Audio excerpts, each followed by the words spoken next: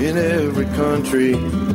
Trees, you know we can work together and learn what we need to meet the challenge. Traditional skills and modern techniques. Whatever language you speak, you have a world to offer. Every day, climb with the ISA. Welcome to the ISA Science of Arboriculture podcast series. This series was developed by the International Society of Arboriculture and is brought to you by the Bartlett Tree Expert Company, caring for America's trees since 1907. This is Tom Smiley at the Bartlett Tree Research Laboratory with this month's podcast featuring Dr. Nina Bassuk and Patrick McRae. Dr. Bassuk is a professor at Cornell University in New York, and McRae is a graduate of Cornell University. This podcast features their talk on determining adequate soil volumes for urban trees. It was originally presented at the 2012 ISA International Conference in Portland, Oregon. Oh, good afternoon. I can walk around with this, so that I'm going to do that, and I'm hoping that the after-lunch coma will not set in. I'll try to be lively, try to keep things going. I've spoken to this group many times, and I like to share what we're doing at Cornell to make it useful for both folks out in the field. So today we're going to be talking about soil volume. It's a big issue. I've been studying this on and off for 25 years or so, and so a lot of what I'm going to be talking about today really deals with a story of how we got started on this, how we came up with our first soil volume calculation. That was over 20 years ago, and now with some new technology, how we're trying to move that on, make it better, make it more user-friendly, allow people to really get more adequate information from this. So it's going to be a story. We're going to be talking about a number of things, and I'm hoping will be time for questions at the end. So basically, we're going to be talking about the current state of soil volume calculations. So what is it like? Maybe some of you have heard about rules of thumb, so much soil volume to so much crown projection. We'll talk about how that happened. What about GPR, ground penetrating radar, and air excavation? How that's actually enabled us to really see what's out there in terms of root growth. So we're not just modeling, we're actually looking and seeing what root growth is.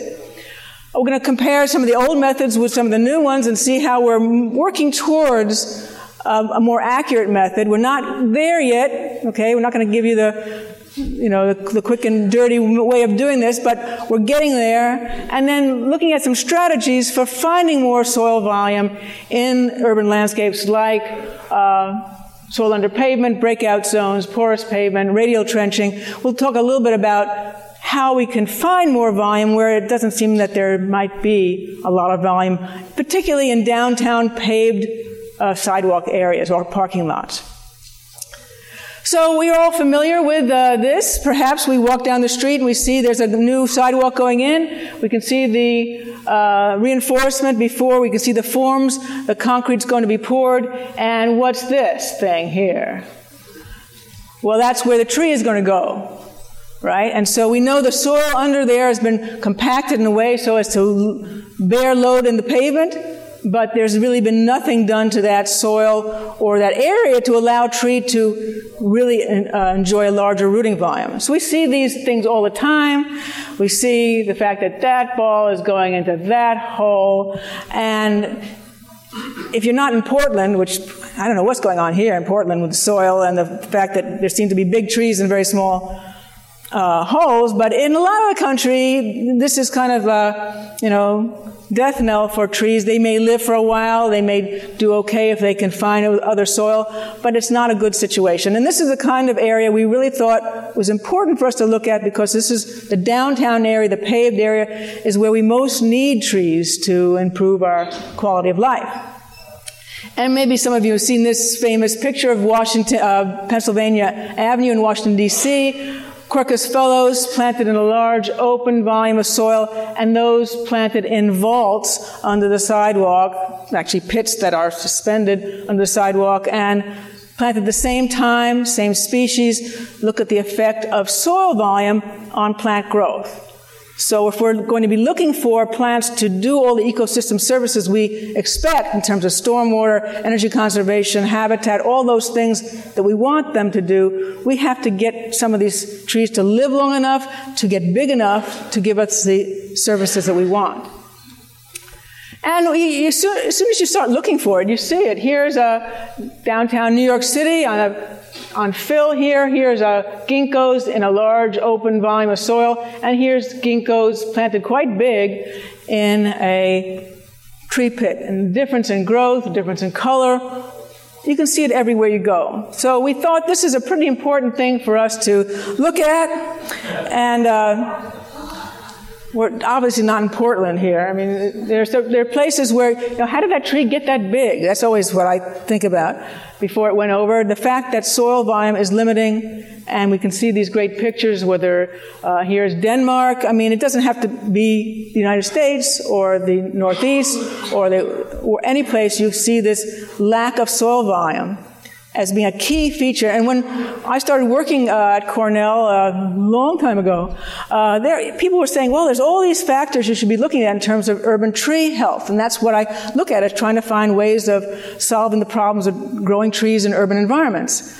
And I looked at all different kinds of things in terms of salt and all kinds of pollution and too much water, too little water. And it really came to know in the late 80s, mid-80s, that the key thing was having enough usable soil for these trees to grow in is going to enable us to get further. So in the mid-late 80s, a student of mine, Patricia Lindsay, and I developed a method, and it's published in Journal of Arboriculture at the time in 1991, specifying soil volumes to meet the water needs of mature urban street trees and trees in containers. And from that paper, from what we learned from that paper, a lot has been derived. We learn in that paper, and I'll show you in a minute how we got there, that we need a lot more soil, or trees need a lot more soil to get to their envisioned design size.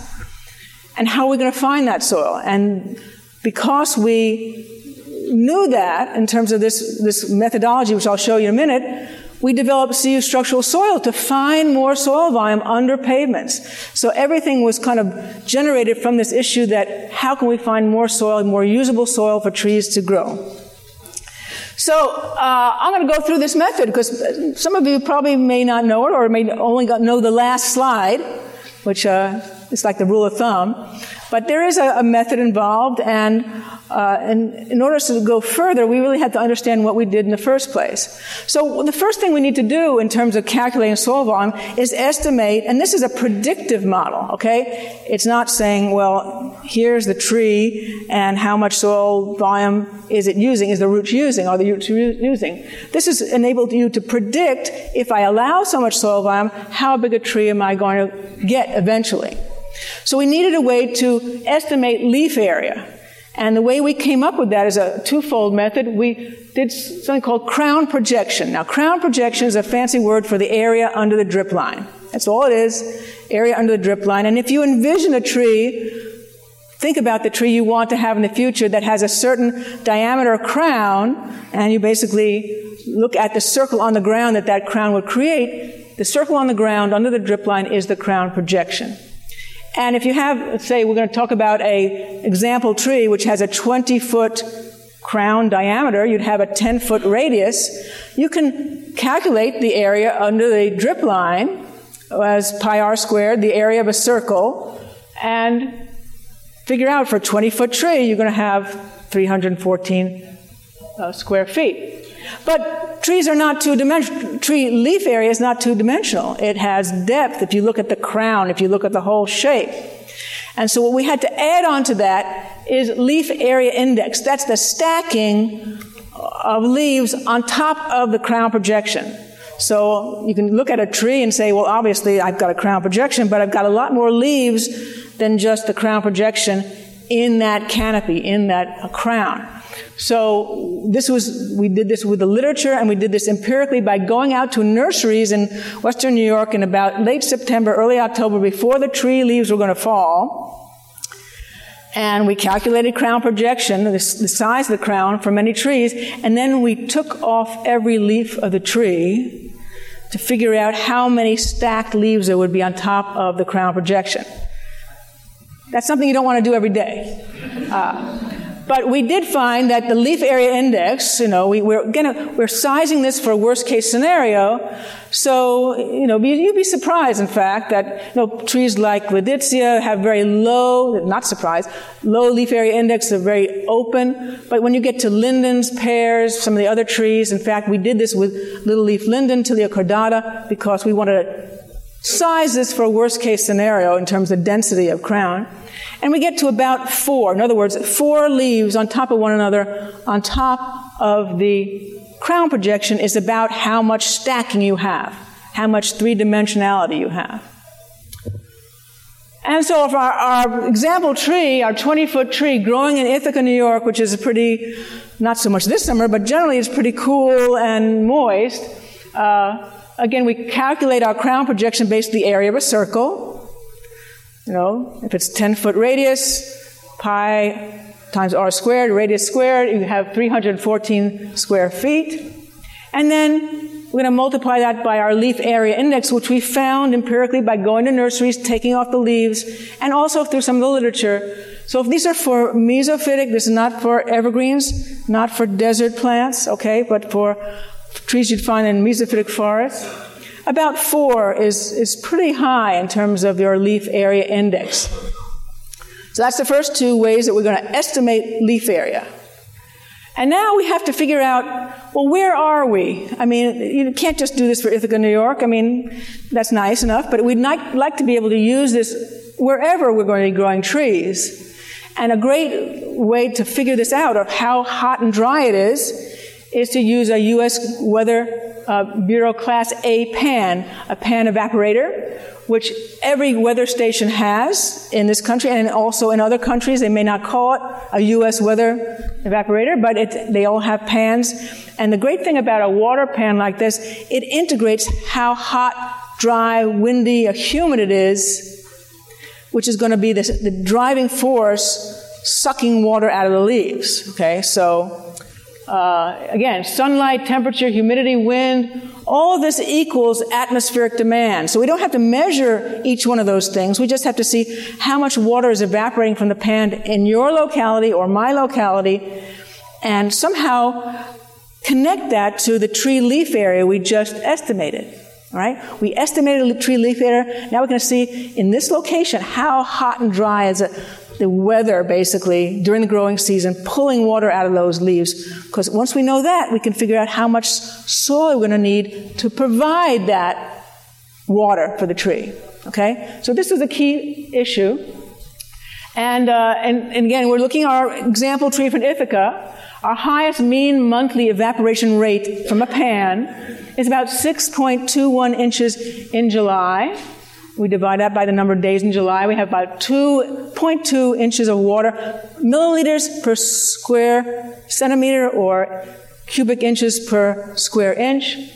And we convert that to feet because we're going to be working in feet. And we come up with a figure, and this is all to be looked up. This is not something you have to do. You go to your nearest weather station, you can get this information. And we have basically 0.167 cubic feet of water evaporated per day. And now it's July. We're looking at the hottest, driest month of the year. We did that purposely. We're not as concerned about how hot and dry it is in April. We're really more concerned about the hottest, driest month. And for most of the northern hemisphere, it's June or July is our hottest month. Now I'll come back to this because when we did this in 1988, and it was published in 89, published in 91, things were very different. That's 25 years ago. We used the weather data that was on average of 30-year weather data, basically from the 50s to the 80s. And so we may be seeing some differences now that we need to take into consideration. So, and then we have also what this is. I'm sorry, it's an old slide, but here's 3 days. These bars represent different days in growing season. And here's the amount of water loss per unit of structure. So milliliters per square centimeter or cubic inches per square inch, all on the same area basis. This is the pan. This is how much water the pan evaporates. And there are 4 trees we looked at, and you can say it's old because it says Sephora.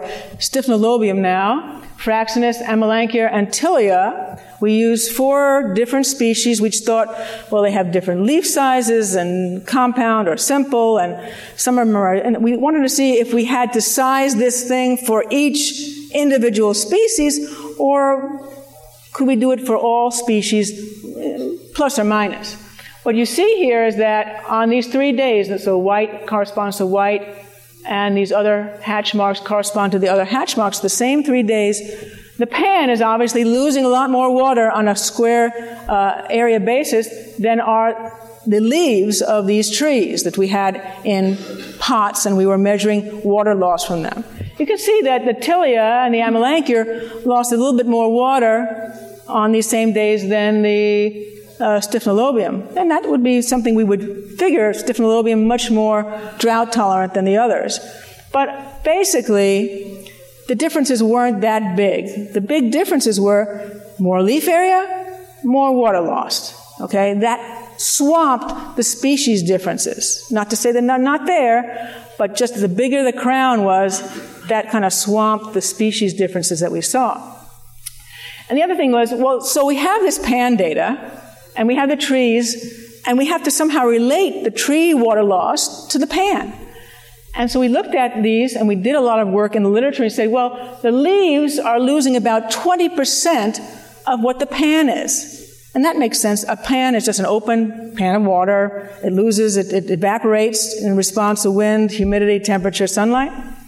And so does the leaves of the trees also are losing water, but they're not like an open pan of water. They've got cuticles, they've got stomata, they have resistance.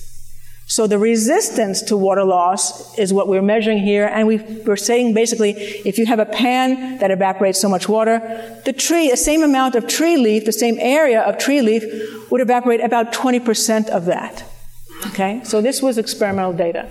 So here we are, this complicated step 1, where our 20-foot tree, we had 314 square foot crown projection, pi r squared times 4, which is our leaf area index for the most dense type tree leaf density. We look up our evaporation rate, and we calculate it in cubic feet lost per day. And our evaporation ratio, well, how are we going to link this to our local weather station? And so it's going to be 20% of what the local weather station, this is what the local weather station has, but the leaf is going to be about 20% of that. We multiply this off all across in higher math, and we get cubic feet of water lost per day, which is about 4.2 cubic feet. We don't think of cubic feet of water. It's about 31 gallons for this 20-foot diameter tree in Ithaca, New York, on the hottest day of July. 31 gallons of water it uses. Okay. But we don't want to, now our next step is to take this and figure out how much soil we're going to need to supply the tree with the water it's going to use for the hottest time of the year. We're always going to err on that side. So, soil obviously is not a solid. There's about 50% solid mineral and organic matter, and on an ideal world, it'd be about 25% air and 25% water. So for 100% soil, you're going to have some percentage of that that's available water. And that's what we have to know when we're using different soils. So a sandy soil might have as low as 6 or 8% available water per 100%, whereas a silty clay soil or a silty loam might have as much as 21% available water per that same 100%. So we have to know the soils we're dealing with and what their available water holding capacities are. There are some tables, but it can be tested in the lab. So if we take our cubic feet of water loss per day, that's what we just found out, 4.2 cubic feet of water. and we divide it by the available water holding capacity of the particular soil. And then we're going to talk about rainfall frequency. And we don't want to size this soil volume for one day. We want to get it through some period where we would expect to have rainfall from some interval that we can say, well, our soil is basically full of water now. The tree's going to use the water, and when can we expect another rainfall event? So we wanted to size it for a certain interval, which meant more than one day. So, and we calculated this for Ithaca, rainfall frequency, the average number of days between critical rainfall events. And this is pretty arbitrary. We chose 1/10 of an inch as a critical rainfall event. Pretty pitiful. 1/10 of an inch, boy, I mean, hardly anything would actually get into the ground. But that's what we did in our original scenario. So here we are.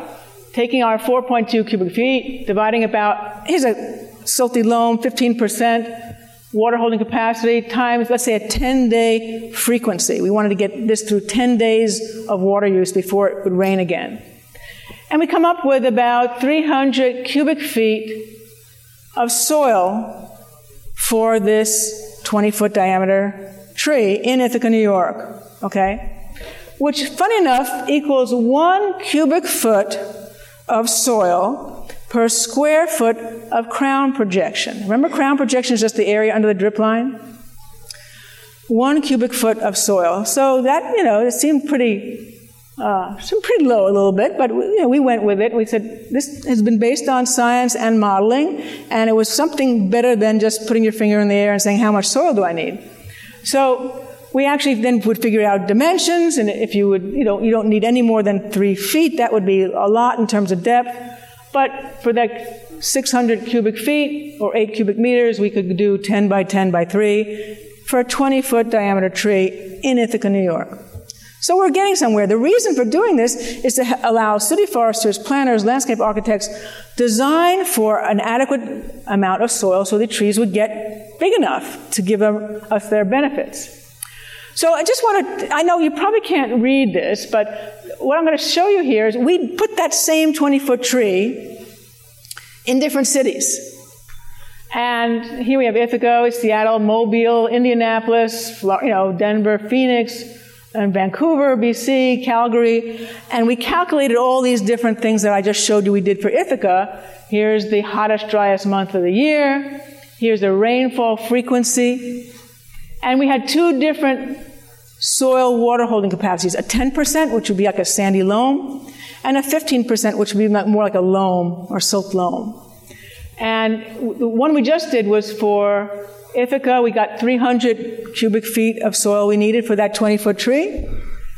But if we look at different cities, Seattle has a really dry summer, so we had a high rainfall interval. So we had 600 cubic feet there, 300, 500, 350, 350.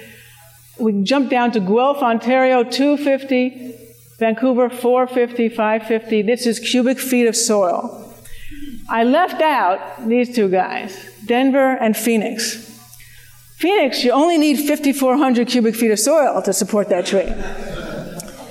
So what does that tell us? It tells us we can never grow Norway maples, not that we want to, but little-leaf lindens or any other mesophytic tree in Phoenix unless what? We irrigate it. So we forget about rainfall. And the same thing with Denver. Denver can be pretty dry too, and so if you leave out the Southwest U.S. Southwest, Denver and Phoenix, which we just did, Arizona, New Mexico, other Southern California would also fall into this category. Basically, all of these the highest is about 600, the lowest is about 250 in terms of cubic feet of soil. So we came up with a rule of thumb, and this is what you might have heard about. 2 cubic feet of soil for every square foot of crown projection. So a lot of people go right to the end and say, well, in fact, sites, which I've been involved with sites technical committee for many years, use this in sites in terms of how much soil you need to supply a tree. We say 2 cubic feet for every square foot of crown projection. And so basically you'd cover most of the country except for that southwestern area where it's really dry by using this formula. You would overestimate for Ithaca, but you'd be pretty on par for a lot of other cities that are hotter and drier. So it's not a bad rule of thumb, and we don't want you to throw it out, right now saying, okay, this doesn't mean anything anymore. But I want to show you now, it was 20 years, 25 years, and we're starting to look at this again. Why? Because we have some new technology. And some of you may recognize what this is. This is a ground-penetrating radar, souped-up tricycle, which Tony Mucciardi has developed from his shop, and we were very anxious to look at the efficacy of looking at this in terms of mapping routes. So we did all this work. Some of it's modeling, some of it's empirical. Now we want to see, well, where really are the roots? We have this tree, it's so big, it may be, whatever size it is. How much soil are the roots actually colonizing? Could we actually test what we did 25 years ago and see how accurate it is? So with this and with the use of the air knife or air spade, air excavation, we could actually uncover the roots without destroying the plant. It's a very painstaking thing, but we were determined to get better at what we started so long ago. So if you're not familiar, this is a ground-penetrating radar. Here, these brown things are roots. As the unit goes across them, it emits electromagnetic radiation, and then whatever object it encounters reflects that radiation back, which is picked up by the machine. It can go on the ground, it can go over pavement. So very neat. I was just so excited. It's like, you mean I don't have to dig everything up to see where the roots are? And we're still working with that. And you get basically a virtual trench. So we're walking along the surface, 0 to some, 20 feet, and this is the depth. One of these X's is a root that's been encountered by the machine. Now it's not so simple because everything in the soil has a signature that is going to be reflected back. And the beautiful thing about this is Tony's been able to sort of sift out to basically look at the signature of a root, which is basically a tube of water. Okay. And So it's painstaking, it is skillful, there's a lot of software involved, it's not just like gee whiz, there it is. And it only detects roots that are about a little less than a half an inch, maybe 1 centimeter in diameter. So it won't get the fine roots. But we thought, hey, this is something we can start to work with. And this is what a virtual trench looks like here, 0 to 23 feet, and we'll see roots in the top 0 to 8 inches, 8 to 16, and below 16 inches to the depth that we have root growth. And we can get a root length density by looking at this. It's like a virtual trench. We're just looking at it. This is what the data would look like. And as luck would have it, I have built some sidewalks to nowhere with trees in different soil conditions, in compacted soil and structural soil and various things, all the same, Norway maple tree, and that was many years ago. They've now got quite bigger, but we thought, well, here's a way to test if the GPR actually works. And I gave this talk, in fact, about this several years ago to this group to say, because I wasn't willing to accept that you just pass the thing over the ground and you get roots and you believe it. I wanted to ground truth this. So, make a long story short, we scanned the sidewalks in the different soil conditions. We had compacted CU structural soil, we had uncompacted loam, we had compacted loam, and we had different growth, and we wanted to see where the roots were. Here's the Acerplatinarias and CU structural soil compacted after about 5 years.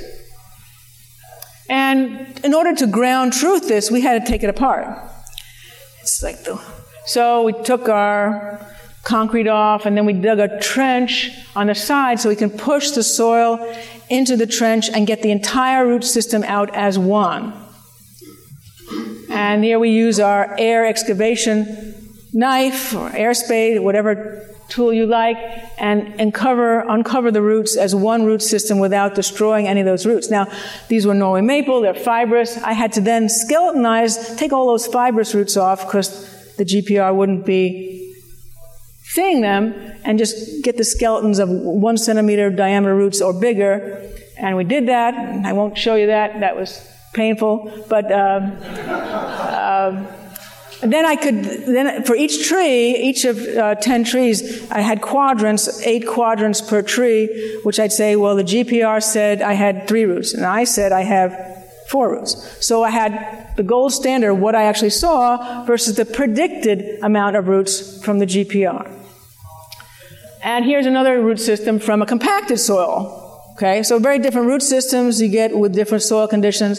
So the compacted loam, and you can see the pancake, and where we had thick mill plastic separating out, one of those roots made a run for it and went down the plastic. But you have a very different root system you see between where you can get roots colonizing a large area where they are very shallow and restricted. So, not to show, this is a nice graph that tells you here's what the CU radar signal predicted for CU soil, number of roots. Okay, so here we have in each of the 40 quadrants, and here's what I actually saw with my eyes in terms of how many roots. So basically, here's 6 roots, and it's just a little, about 5.8 roots. So it's pretty good. We were getting a pretty good agreement between what the predictive number of roots were with what I saw. So we were feeling really good about this because now we could start using it in places like this, out of the experimental realm into the city, where here I am looking at 2 little leaf lindens, both basically planted at the same time, one doing great, one on its last legs. And I want to know what's happening with the root zone. I want to know, why is this one on the left doing so much better in the same virtual condition than the one on the right?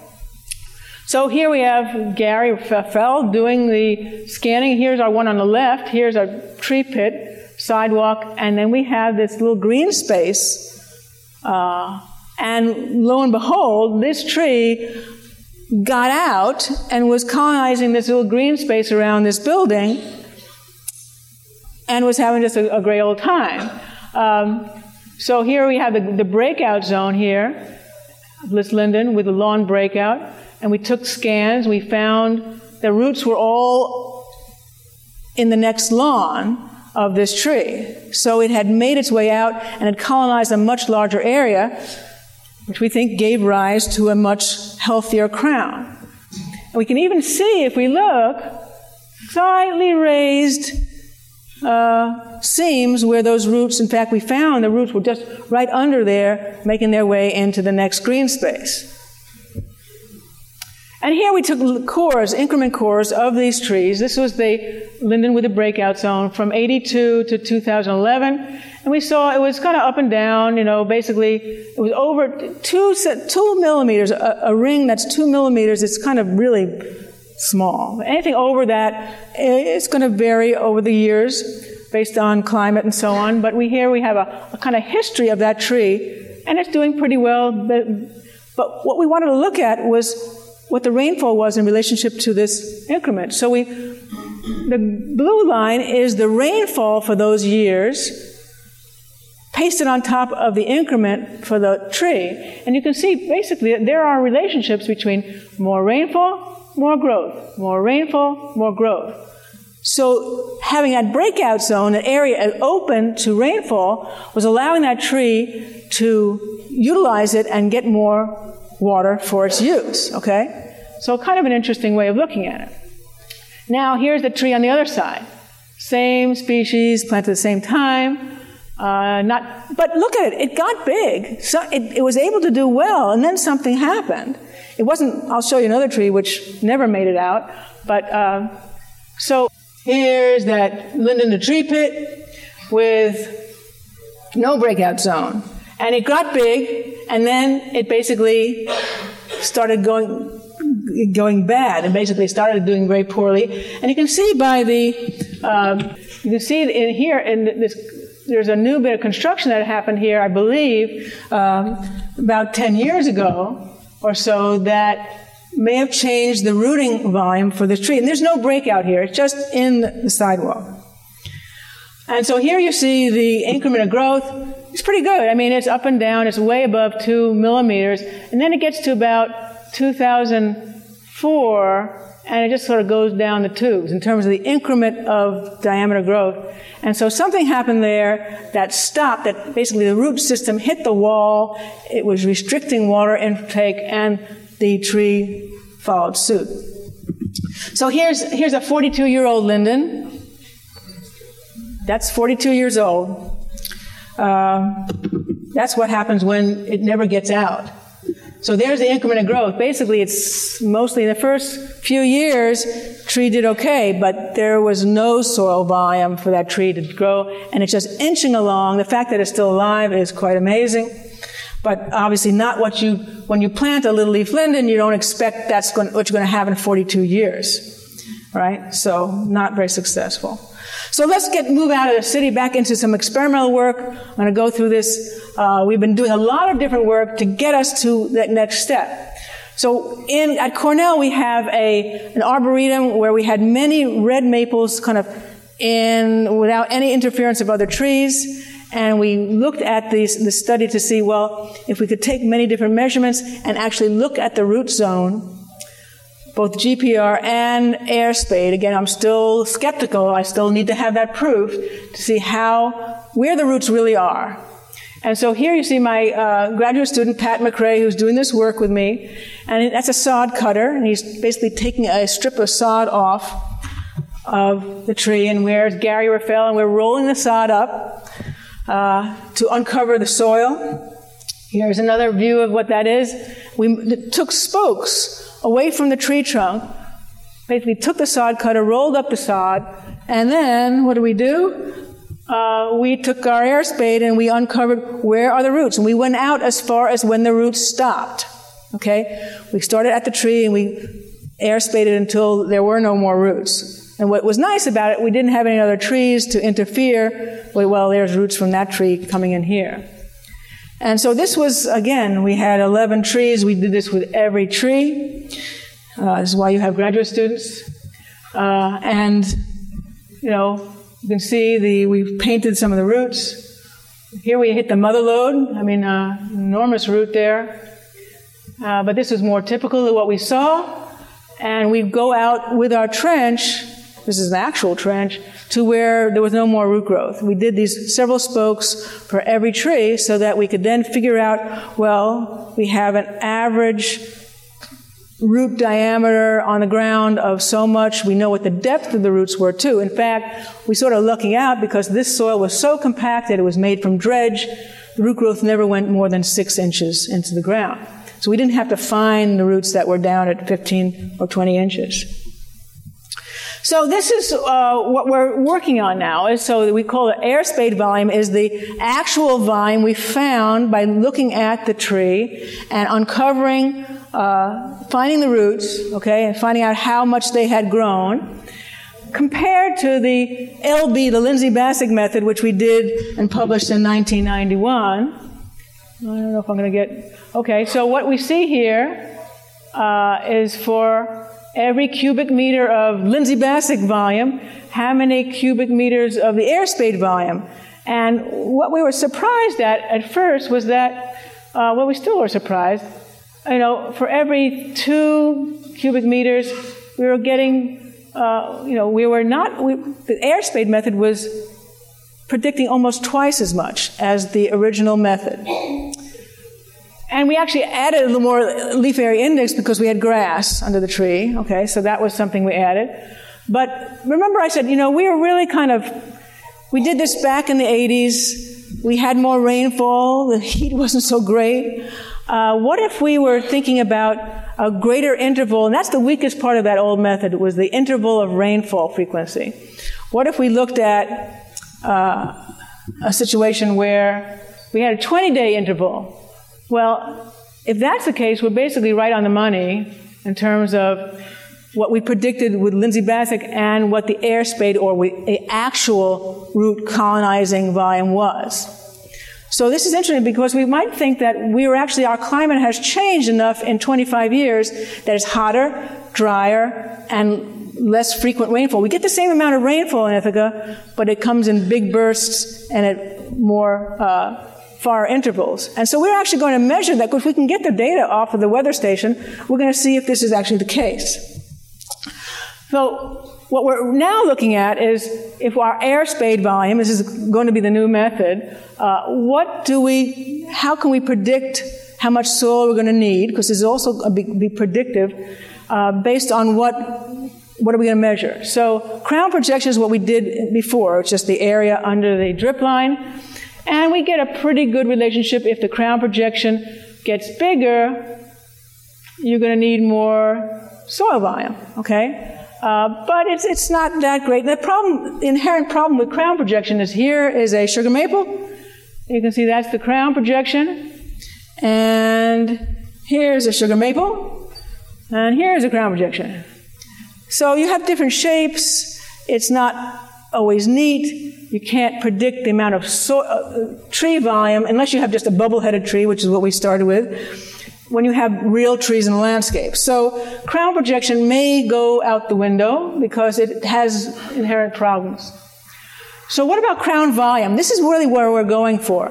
How much, if you look at a tree, we can measure the height, the width, the depth, okay? We can get a cubic crown volume, all right? And that's what we're going to be going with. I think that's going to be helping us more in the future. And here is the crown volume. So for so much crown volume on the x-axis here, so many cubic feet of crown volume, how much soil do you need to get there? Or you can say, I've only got this amount of soil volume. What am I going to end up with in terms of crown volume? And we hope to put this in the predictive spreadsheet that you can go online and punch in your numbers and where you are and your locality and figure out how much soil volume you're going to need to get a certain crown dimension. Now, this has got a lot of variation in it. Different trees have different crown volumes. Also, someone asked me, well, can't you do it on a DBH method? In terms of, if I want a 20-inch DBH tree, what's the soil volume am I going to need? Well, this is a problem because DBHs can be, you have a crab apple with a 15-inch DBH, and you can have an oak with a 15-inch DBH, and you can have a very different crown volume. So although this looks okay for a red maple because they all look the same, I don't think this will be a very useful method when it comes to different species. Okay, so now we're just going to go quickly into the last 10 minutes or so looking at different strategies, because we're still working on this method, okay? We're getting there. We're going to get there in terms with GPR when we get more confident of the data, but we're also using airspace, and where I can, in the real city environment, I'm going to try to look for roots as well. We're hoping to do that. So here's one of the strategies, porous pavement. We heard about porous pavements. But obviously, the big advantage is you get more rainfall. And we saw that in the trees with breakout, they were responding to rainfall, whereas the trees that, well, I'll show you. Here's a tree, Gleditsia, no chance for rainfall to get in here. This is just a poured-in-place concrete. This has been here for quite a few years. Here we're taking GPR measurements. This is the annual increment growth. Pretty poor for this, but it's there for 35 years or so. Okay, so this tree's been there for quite a long time. Here we are taking the measurements, and the crown dimension is pretty small. So once we get more and more data, we're going to be able to say, well, for this crown, we predict this much soil volume, and we're going to be able to test that. So we just go down the street, and here's the water. This water relationship has no relationship to the increment of growth on that previous tree. Down the street, we've got trees, a Gleditsia on the brick, and this is a lawsuit waiting to happen. But you have these Gleditsias. This is in ground 45 years. Interestingly enough, there are plenty of roots under the bricks, and there's also roots under the sidewalk. The sidewalk, in this case, happened to be 6 inches thick, which is another neat thing we can tell with GPR, how thick the sidewalk was, versus typically 4. And you have no movement in that 6-inch deep sidewalk versus obviously. So that's another interesting thing. Making the sidewalk a little bit thicker might end up with less damage. So here's the increment of growth for the honey locust under brick. Lots of ups and downs, much more than the tree right before it. And it also responds to water because you're getting water through the porous pavement. And here's the difference. Right down, these are actually in the same block. Here's the Gleditsia with nothing, no porous anything, just a very small pit. And here are the Gleditsia in that brick pavement. And this is 45 years, this is 35 years. Okay, so in neither case is it optimal for Gleditsia, but maybe that's not important. Maybe this is okay. Maybe a tree that's 30 feet tall is okay. We may need to think about that. Whereas a tree that's 25 feet tall may not be, or it may be. But we may be able to size our soil volumes to get trees to a certain size and say, well, we're not going for the 60-foot one. Okay? But we may want to do that too. Here's another issue of porous pavement. This is a pull-off to a trailhead that the city of Ithaca wanted to make into a small parking lot so people could access the trail. And we said, well, this is a great idea for putting porous asphalt and structural soil together to see if we can actually get good stormwater capture as well as tree growth. So here we put 2 feet of structural soil under this whole parking area, compacted it, and we laid half of that with traditional asphalt, as you can see here, and the other half with porous asphalt. So the same parking lot. And if you're not familiar with what they look like, here is traditional asphalt on the left and porous asphalt on the right. So there's not a lot different, is that there's no real fines in the, no fine coat in the porous asphalt. So then we saw cut into it and had my students planted bare root accolade elms. This was back in 2005. And we basically went right into structural soil. And here, I always like this design element here. I have 1.5-inch elms, and when those snowplows come through, the snowplows are going to get hurt, not my trees. So we had to protect them because they went in very small. This is the first year, 2006. And so the important thing here is that in structural soil, which had a total porosity of about 26%, 31% of that porosity is macropores, okay? And so it allows a very fast infiltration rate, greater than 24 inches per hour. Whereas in soil alone, which has greater total porosity, 34 porosity, most of those pores are micropores, and only 2% are macropores, allows for an infiltration rate of a half an inch an hour. So you can't get water detention just by putting a porous surface. You have to have a reservoir under that to allow a fast infiltration rate. So here they are 5 years later, doing well. These are same trees. And I took this about a week ago. Here you can see that it's hard to see. These are the trees in the parking lot. And what we know now is that trees in the porous part are about 1.5 meters taller than those in the traditional asphalt part. But they're all doing well. So we wanted to look at root growth here. And here we took our GPR again. So what we're looking down on it, here are the 2 trees in the traditional asphalt. Here are 2 trees in the porous asphalt. And we'll just, here I'm looking down from the sky. Here's our root growth of the trees in traditional asphalt. The surface ones, the moderate ones, and the deep ones, not many deep ones. And then this is a neat way of showing you the density of root growth from a plan view. So where it's hotter, basically orange, brown, is where you have greater density of root growth. Where it's cooler, you have fewer roots. Okay, so this is so you see from this tree, you have basically a plume of roots around here, maybe around here, which are the greatest density of roots. It's kind of another way of looking at it.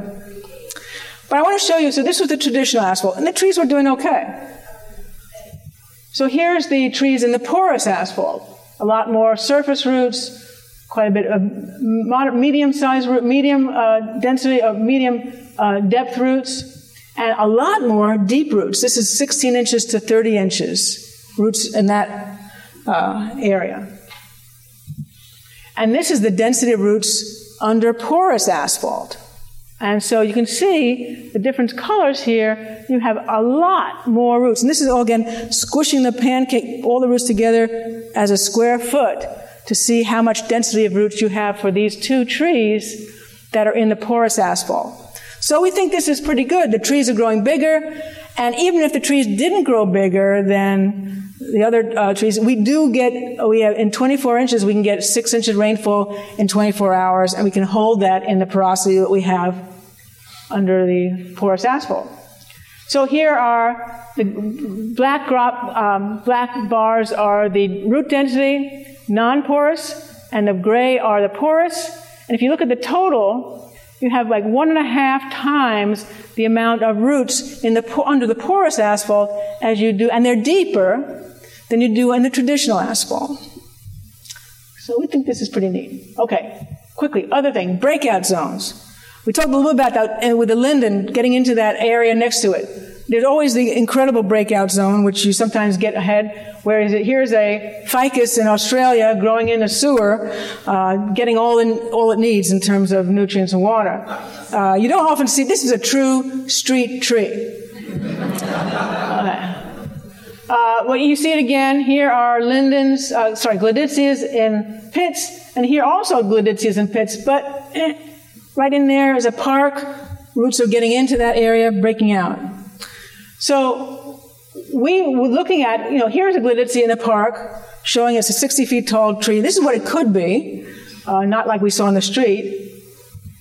And when we do see these trees on street, and this is a residential neighborhood, they are 60 feet tall in some cases. And we say, well, how is that happening?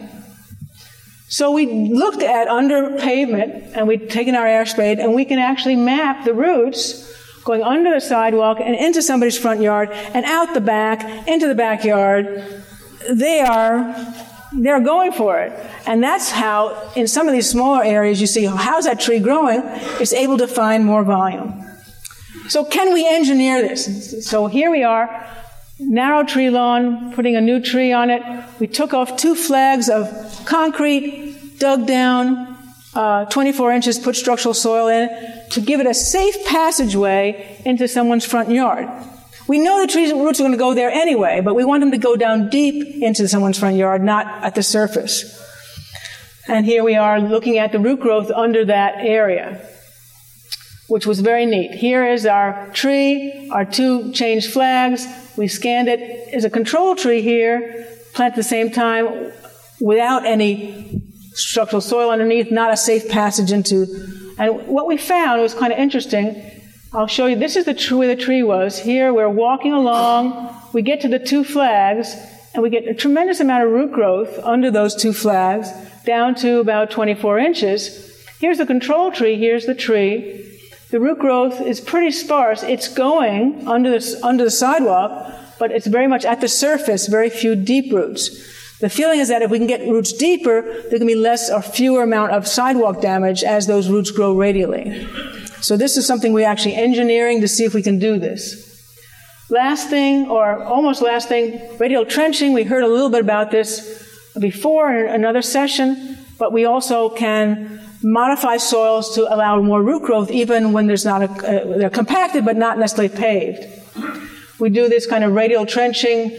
Here we are, backhoes coming toward the tree. The tree's already in the ground, but it's stunted. Find where the roots end, but go backwards, modify the soil, and put it back in the trench. And so Cornell in its wisdom, and we did this with this linden, which was in this excavation area near a building. We did this 9 years ago. The tree's looking good. Then Cornell in its wisdom said, well, I want a new building over here. So the trees are going to go. So we said, well, before the trees go, let's look at where the roots are. Did they actually colonize these trenches? So here I show you this. I can't use this anymore.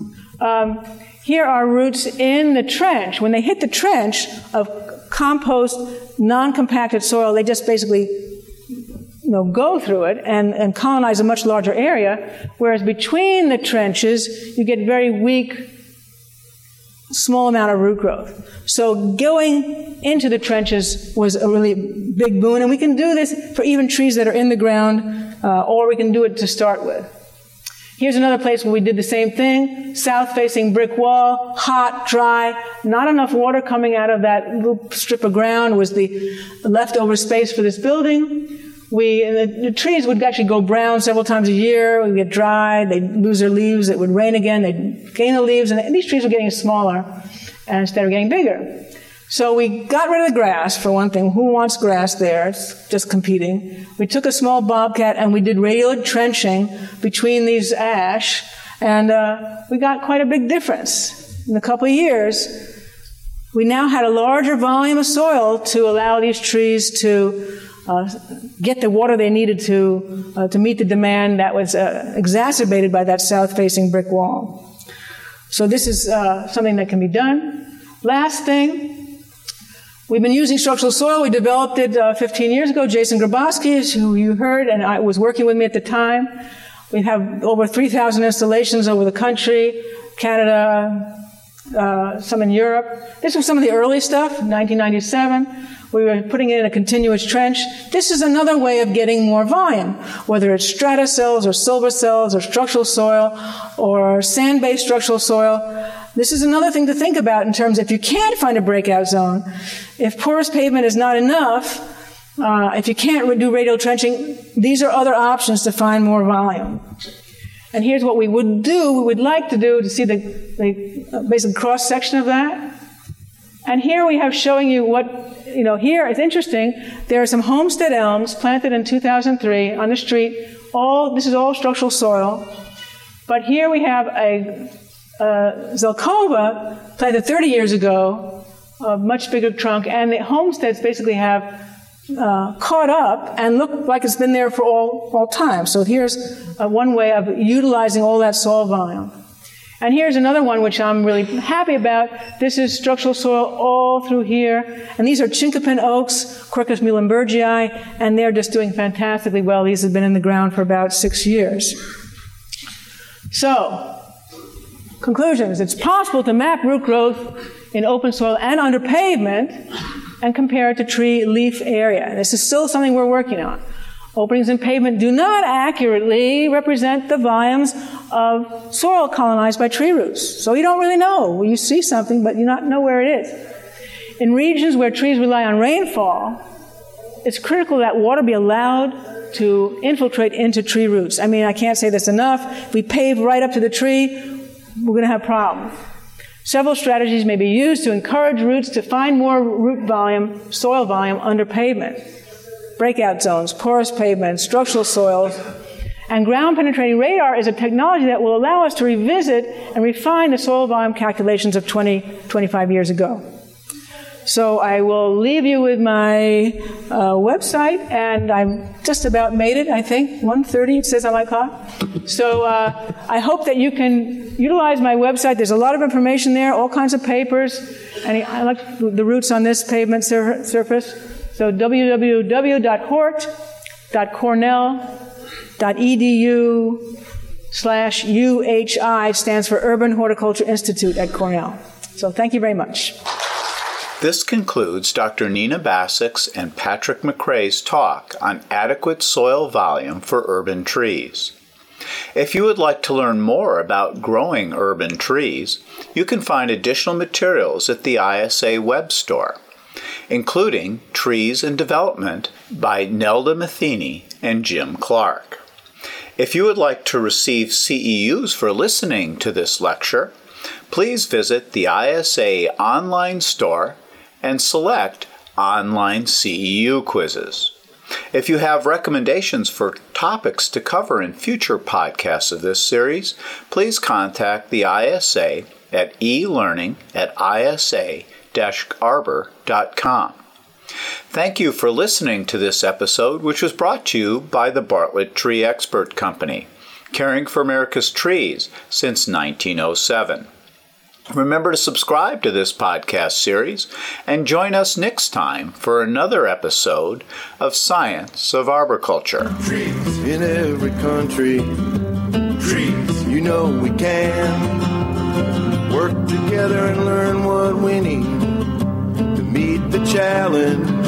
Traditional skills and modern techniques. Whatever language you speak, you have a world to offer every day.